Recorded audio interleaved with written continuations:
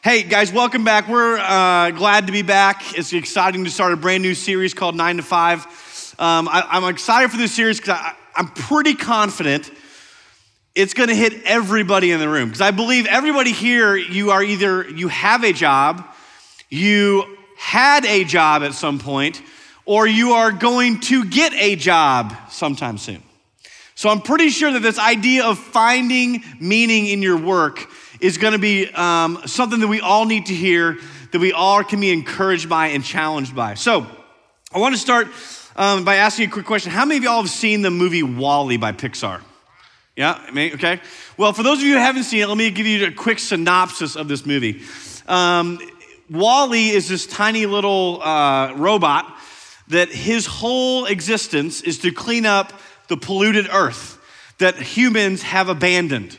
All right, it's gotten so bad, it's gotten so filthy that humans have now got on spaceships and are living in space while the robots clean the earth.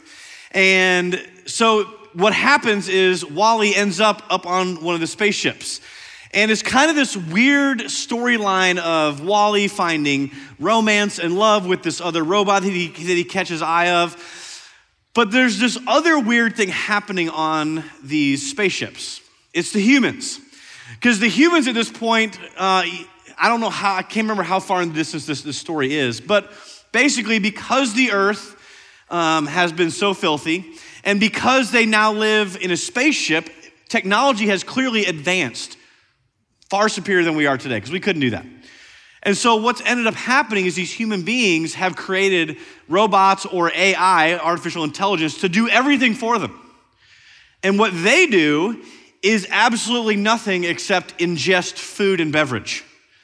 And they sit on these floating chairs like big old electronic lazy boys, and they just go around the ship like a big cruise ship. They go to the movies, and they go to lunch, and then they go do something else, and they go back for dinner, and they go for second dinner.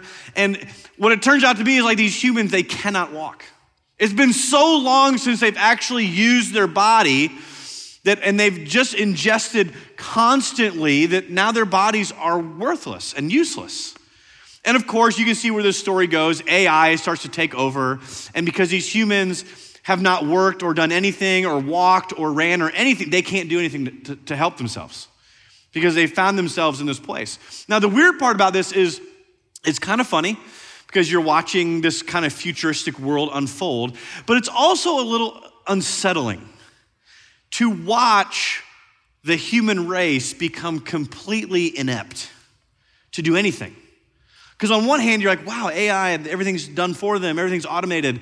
But there's this kind of, this angst that you feel as watching this movie. They're like, this doesn't quite seem right. And I think one of the strange things about it is it kind of throws back and forth some confusion. Because I believe that movie, WALL-E, kind of shows the trajectory of what our culture would tell us. And that is that work and effort is bad. That if we can just avoid it and be on vacation all the time, that would be paradise.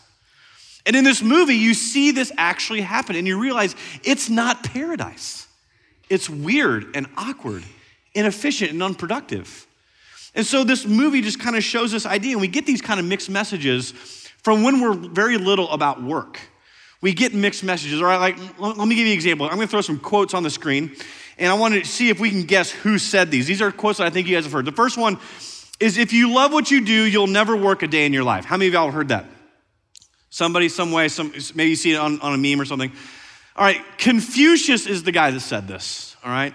Philosopher, wise sage. The next one I want to throw up there, the secret to success is making your vocation your vacation.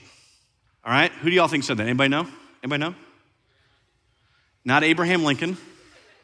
I don't think they had vacations back then. Mark Twain, Huckleberry Finn Man.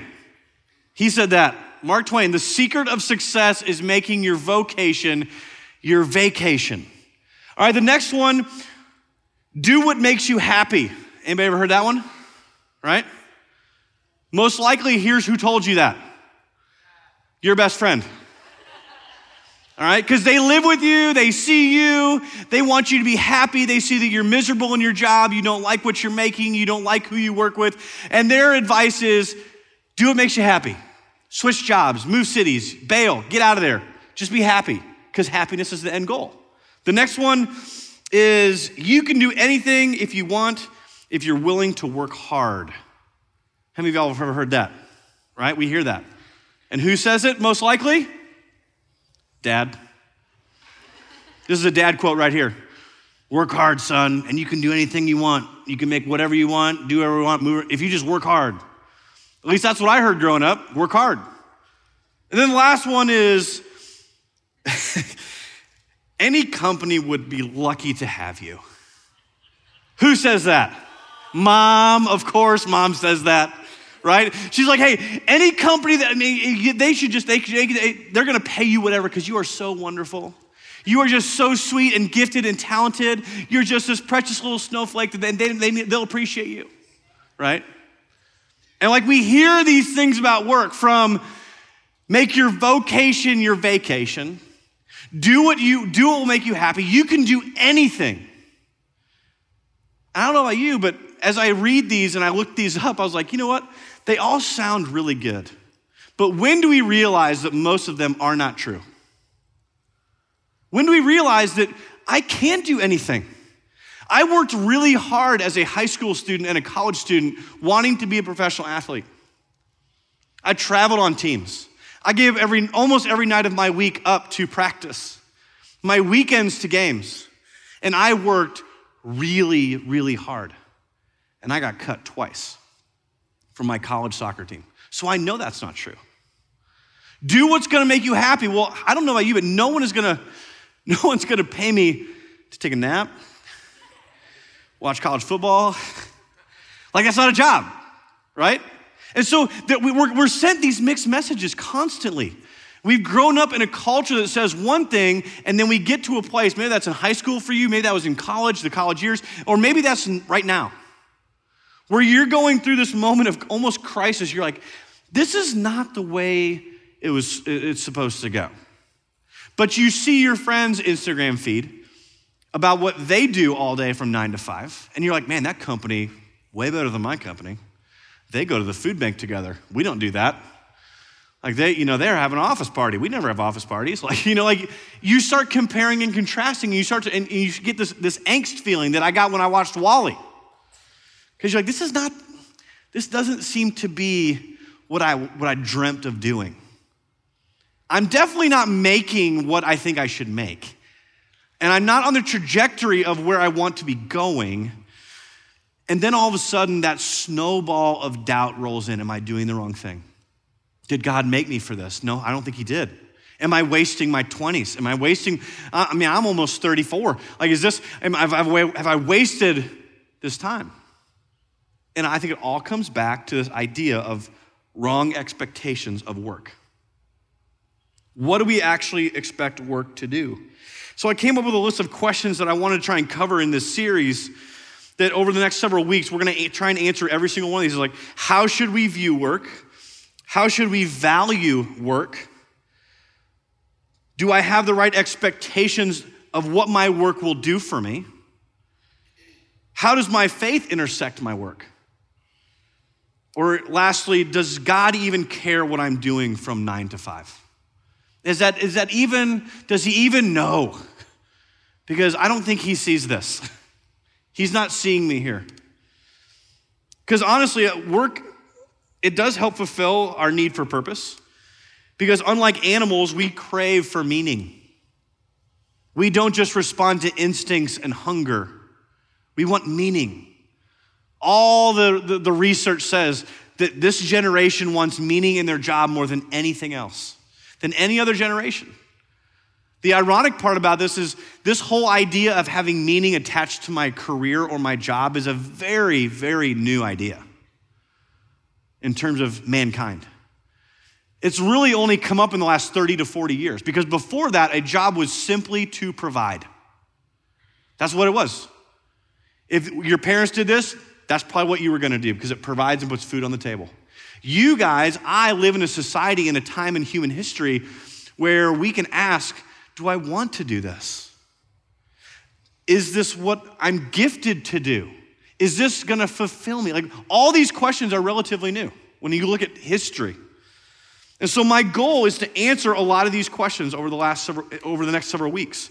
But tonight, specifically, I wanted to start with giving you 3 statistics that I found that kind of blew me away. The first one is this. Research says that the average person spends more than 90,000 hours in their lifetime at work. Now, some of you are like, oh, Andy, I did not need to hear that. After the week I've had, I know. Some of you are like, okay, great, I love my job, let's do it. All right, then the next one I wanted to share with you, so 90,000, that's a lot of time. In fact, that's more time than you're gonna spend with your family. And that's more time than you're gonna spend with your friends. It's more time than you're gonna spend doing your hobbies. And so wrestling with this finding meaning at work is a big deal.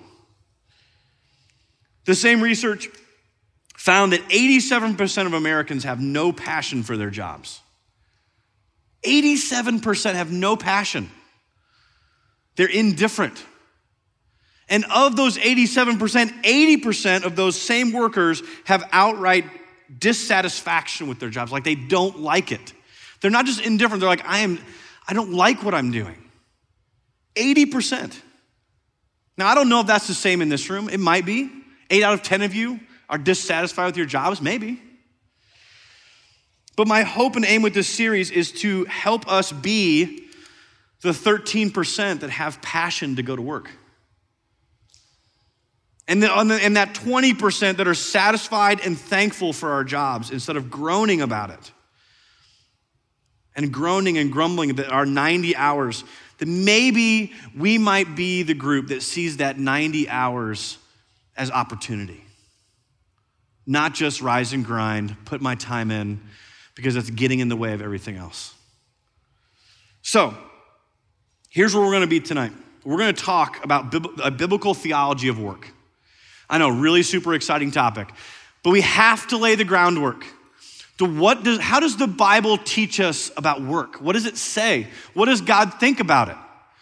Because we all know, we've grown up with whatever makes you happy, go do that. You can do anything you want. Do those align with Scripture? That's what we want to look at. What is a biblical theology of work? So that's what we're going to talk about tonight, and we're going to talk about 3 things. That work is good but not ultimate, that we were made for work, and that work is corrupted but not forever. So if you have your Bibles, turn to Genesis chapter 1. We're gonna go all the way back to the beginning. And we're gonna look and see what the Bible has to say about work. Is it good, is it bad, is it indifferent, or whatever? All right, so if you're in Genesis, I almost said Romans. Genesis chapter 1 is a pretty famous little chapter. It is creation, it's the creation story. And we see God creating the world. And so here's what we learn from this. Well, and this is my first point, that work is good, but it is not ultimate. Work is good, but it is not ultimate. We know it's good because in Genesis 1, we see God working. He's creating. How do I know it's work? Because on the 7th day, he was tired, and so he rested. Do you know that's where we get our weekends from? It goes back to a biblical idea of work and rest. And so we look at God and say, he's the primary worker. He was the first one. In Psalm 19, verse 1, it says, the heavens declare the glory of God, and the sky above proclaims his handiwork. You see, God's revealing himself through his work. Fast forward to the New Testament, in Mark chapter 6, verses 3, we see that Jesus had a job. He wasn't just gallivanting around the Mediterranean, meeting with people and sitting next to pools and talking and hanging out with his friends. He had a job. We know him as a carpenter. So when God created, he worked. And when he was tired, he rested. When he sent his son to come redeem a broken and fallen and sinful world, he gave him a job and a trade. He worked. I love that Psalm 19. I tweet about it all the time or Instagram about it whenever I see a great sunset. The heavens declare the glory of God, and the sky above proclaims his handiwork. You see, the work of God reveals who he is to us. And just like God, because we are created in the image of God, your work reveals something about you. God's handiwork reveals his character to the world. And our work, our attitude towards work, our quality of work speaks to who you are as a worker. In Genesis 1:31, after God is done creating, he looks at all of his creation. He looks at the product of what he has just done, and he declares it very good. It wasn't a grind. It wasn't tiresome in terms of like, oh, I wish I hadn't done that. Like, no, he said, this is very good. It's very good. And so as I looked through Genesis 1, I just want to pull out 4 quick things. Number 1, work is good. Number 2, work is dignifying. Number 3, work is purposeful. And number 4, this comes from Psalm 19, work reveals something about the worker. Work is good, but it is not ultimate. And that's our tendency. That's what we, as human beings, this is where we lean. All right? Our temptation is to find our identity, our value, our happiness in what we do. And depending on your culture of where you work, maybe being busy equals important, or being stressed equals that you value and you have value to the company. Or maybe being needed at your company equals your worth. And so the days where you don't feel needed, you feel worthless. This is what we do. We attach our vocation with our identity and our worth. And if I don't get the praise I think I deserve, then my self-esteem and my purpose and my value go down. And I think I should probably leave. Because we make work, or the things that work provides for us, the ultimate goal. And so whether that's money or prestige or a job title, work can provide those things. It can provide money. It can provide a standing in your company or in community. Your work can provide you things. And so what easily happens in our sinful hearts is that work then becomes an idol and it becomes ultimate. That's why some of us, or maybe some of your parents, were caught up in what the term workaholic. Because something inside of them was so tied to their work, they sacrificed everything else. You see, in many ways, we actually treat work like a god. Because we believe that it will somehow ultimately fulfill us. But let me tell you this, young adults, that work is a terrible God. Work is good, but it is a terrible God. Work is an impossible taskmaster. It's that what's next? What can it do for me? I didn't have a good day. Well, let's see what's available on LinkedIn and Indeed. I'll just start scrolling through. Today was terrible. I got to find something else. Because that job that you have now, the one that God provided for you, somehow is not meeting your needs. Whether in value or identity or worth or whatever it may be. We have this mental checklist of what's next. Something's gonna be better. Like, this is the rhythm of our life, right? When you get to middle school, all you wanna do is get to high school. And by junior year of high school, you're like, oh, I hate this. This is terrible. All these little kids walking around, 9th graders, whatever. I need to get to college. Then you get to college, you're like, this is awesome, freedom. I can do whatever I want. I can stay up all night. Fantastic. By junior year, you're like, this stinks. I can't wait to get paid for my time. And so then you go get that job, and you realize, I don't get spring break anymore. And I gotta be here what time? I can't sleep in, what? And I don't get summer break? And you're gonna take what out of my paycheck? And I gotta pay for some of my benefit? What? You see the rhythm that we get into in our world is like, what's next? What's next? There's gotta be something better. There's gotta be something better. And instead of saying, hey, what I've got actually could be good for me, we're always looking at what's next. Work and what comes with work as an end goal will never grant the satisfaction it promises. When we make something other than God our supreme goal, we will always be left wanting. You see, work is good. Work is not the enemy. God created it, God does it, and he calls us to be a part of it because work is key in his sovereign plan for humans to thrive. Some people I've heard to say, as I've been looking up, like that work is like a 4-letter word. You know, it's kind of like Monday. You're like, oh, Monday. You know, it's like a cuss word. You're like, oh, work.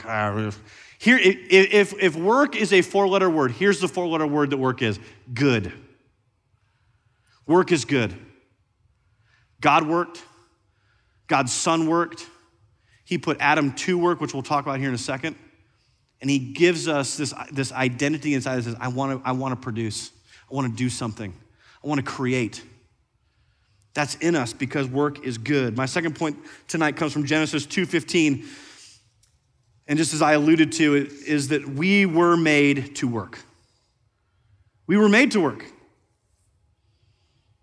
Our culture tells us all the time, no, work is what gets in the way. Work is the problem. There are literally books from philosophers that have written entire ideas and philosophical belief systems that work is the greatest evil. Well, I got one taste of this in my life. When I first moved to Oklahoma City, I was working at a summer camp. And the first summer I was here, I did not go back to that summer camp for the first time since college. I stayed here. The job I had was with a parachurch ministry that did not function during the summer months. And so as a young adult, I was like, oh, so I worked till May, and then I don't have to do anything until late August, early September? Sign me up. Summer off, fantastic. And so I go into my summer, I got nothing planned. I'm like, this is gonna be great. I'm gonna get paid because I made my 9-month salary go over 12 months. I'm like, all right, fantastic. I'm gonna do nothing, I'm gonna get paid. A week and a half, maybe 2 weeks in, I was miserable because I had nothing to do. And so when I had nothing to do, I was lazy, I slept in, I ate terrible, I played way too many video games, I stayed up way too late, and I got myself into trouble. Looking at things I shouldn't look at, doing things I shouldn't do, because I didn't have anything to do. Throwback to my camp years, best job I've ever had. Because I got up at 7 a.m. and I wouldn't go to bed till 11. And I would work every second of every day with other people doing the same thing for the same purpose. And I went to bed every night exhausted, but it felt great to know that I had a really good work day. Got paid nothing. Probably owed camp money by the time I left and I bought all their swag, but it felt great to work hard. It felt good to put my head on the pillow and fall asleep immediately because I worked hard. We're made for work. Our culture, like I said, tells us that work is bad and it actually gets in the way. The whole idea of working for the weekend, if I could just grind through these 5 days and Friday night gets here and then I'll have plans on Saturday, I'll sleep in Sunday, it'll be great. Oh, now I got to go back to work. Our culture feeds this idea. But in Genesis 1:26-30, we're told that God created us in his image, both male and female. And then guess what he does right after this in chapter 2, verse 15? It says, God placed Adam in the garden to work it and keep it. Now catch the timeline here. This is before sin. Work is not a result of the fall. Genesis 2:15 said he created man and woman and he put Adam into the garden to work it and keep it. Work is not a result of the fall. So this whole idea that work is bad, that it gets in the way, no. Our view of work is what gets in the way. Because God created it and it is good and he made us for it. A guy named Randy Alcorn in his book about heaven says this: work was part of the original Eden. It was part of a perfect human life. Think about that for a second. How different and foreign that idea is to us. Like we talked about Romans 8 several weeks ago about how creation is under bondage of sin. Guess what also is under bondage of sin? Work. Because work was there before sin. And we're going to see that, look more at that in just a second. So you and I were made to work, but not to worship work. You and I were made to work, but not to worship it. We were made to work, but to worship God. We got to make sure we keep those straight. God is the primary and original worker. And his image bearers, human beings, are called to work. We're made to work. You're made for Monday. You're not made for the weekend. You're made for Monday. 90,000 hours. You're made for Monday. You see, to avoid work is to avoid God's purpose and plan for you. To avoid work is to avoid God's purpose and his plan for you. Let me throw in a couple other words there. To hate work is to hate God's purpose and plan for you. To grumble and complain about work is to grumble and complain about God's purpose and plan for you. We're his image bearers. He said, go be representatives of me and my character and my faithfulness and my love and my grace. And so as Christians, we cannot say work is bad. Can't do it. We're his image bearers. We're his representation of this world, of the way things ought to be. My last point tonight comes from Genesis 3:17 through 19, is that work is corrupted, but not forever. Work is good. We were made for work, and work is corrupted, but not forever. Genesis 3:17, 18, and 19, it says, and to Adam he said, this is God speaking, because you have listened to the voice of your wife, and you have eaten of the tree of which I commanded you, you shall not eat of it. Cursed is the ground because of you. In pain you shall eat of it all the days of your life. Thorns and thistles it shall bring forth for you. And you shall eat the plants of the field. By the sweat of your face you shall eat bread till you return to the ground, for out of it you were taken, for you are dust, and to dust you shall return. I see 5 things in these 3 short verses. The first 2 come from verse 17, and it is that the ground is cursed. The ground used to provide easily and wonderfully in the garden. Sin came and cursed the ground. Secondly, in verse 17, we see that now there is toil and pain associated with work. Can you think about this for a second? What if work was actually the opposite of this? It was joyful and easy. That's work in the garden. In verse 18, it says, work won't always produce what we expect or desire. It says, thorns and thistles will grow. And so the worker will not always get the intended outcome or the desired outcome because it is corrupted. Verse 18 again, work is now unprotected. Did you catch this in verse 18? Where it says, and you shall eat the plants of what? The field, not the garden.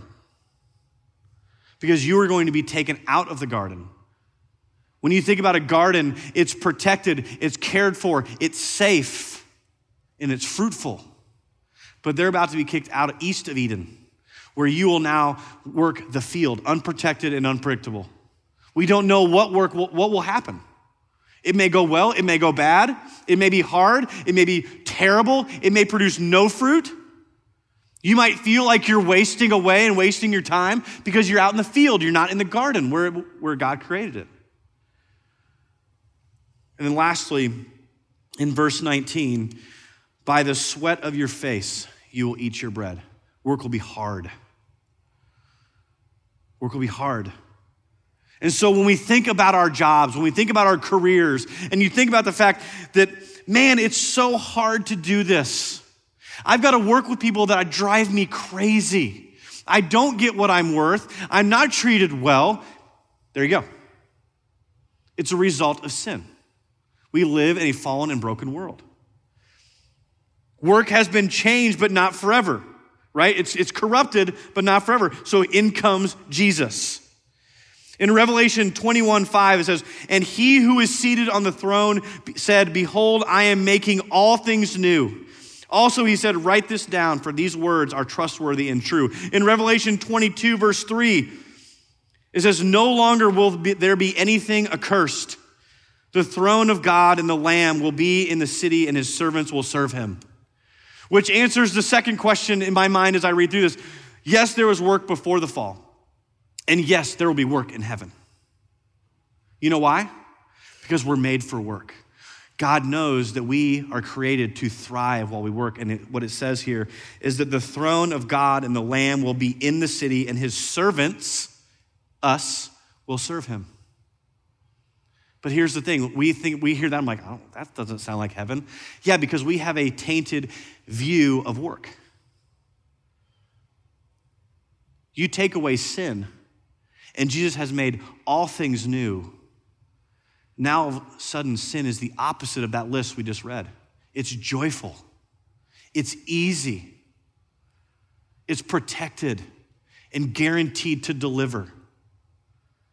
And all of a sudden, our idea of work is like, oh, okay. I could be about that. Because we're made for work.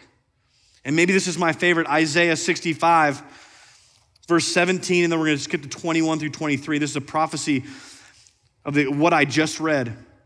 It says, "For behold, I create new heavens and new earth, and the former things shall not be remembered or come into mind." Verse 21, "They shall build houses and inhabit them. They shall plant vineyards and eat their fruit. They shall not build and have another inhabit, and they shall not plant and another eat.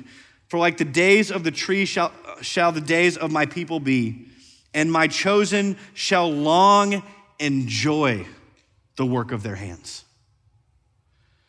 They shall not labor in vain."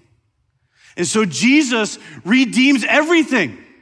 He redeems you and me. He brings us separated from Christ because of our sin, and he brings us into God's company, into his family. We talk about that in Romans 8, that God, through Jesus, makes all things new.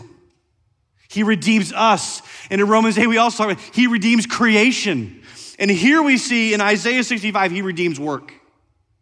Jesus redeems everything. So you hate your job now, and you're like, Andy, I don't want to work in heaven. Yes, you will. Yes, you will. Because you will enjoy it. Right there it says in verse 22, "And my chosen people shall long enjoy the work." God has a high view of work. As a Christian, you and I are a part of God's redemptive plan in this world. He is redeeming us. He's redeeming this world, and he's redeeming your work. So embrace your place, as Christine Kane says, instead of constantly looking for what's next. Embrace your place, because work is good. We were made for it. And yes, it is corrupted, but not forever. Jesus is redeeming our work. So what do we do with this? I want to give you two thoughts. Number one, think about how you currently view work. Because you do. You have a narrative about work. You have an opinion about work. You believe things about work that you don't even know. And I want you over this series to really wrestle with, what do you really think and how do you view work? Listen to what comes out of your mouth. Listen to the conversations you have about your job, about your coworkers, about your boss.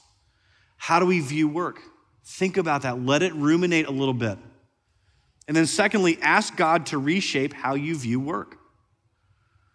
Because I don't know about you, but the one thing I want more than anything in my life is for my belief system and my thoughts to be aligned with God.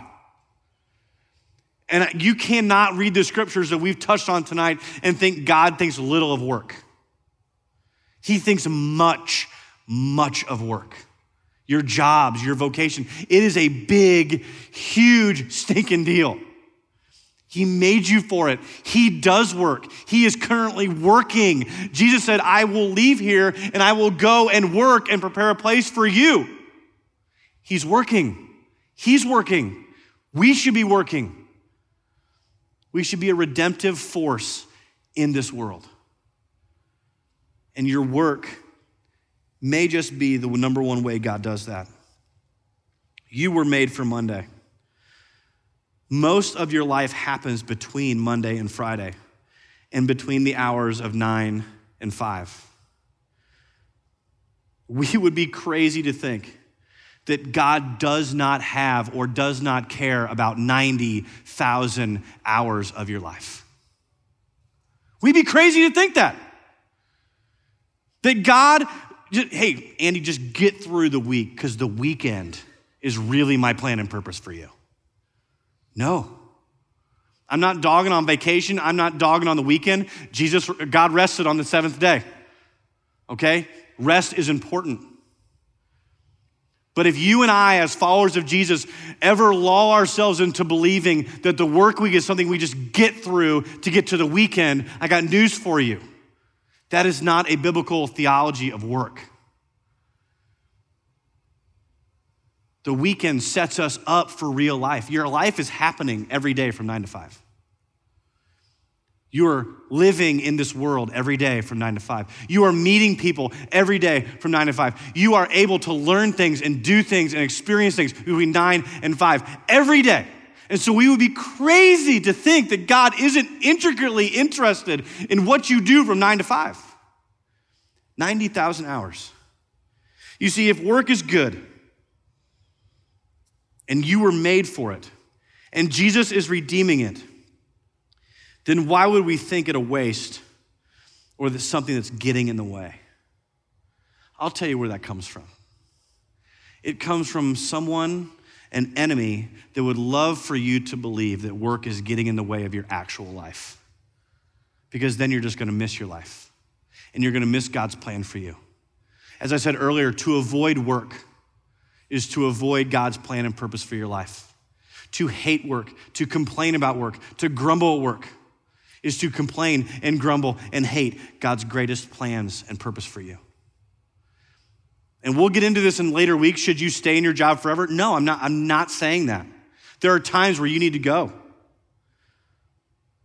Right now, I'm just talking about how do we view work and our jobs? Do we see it as something that God is good?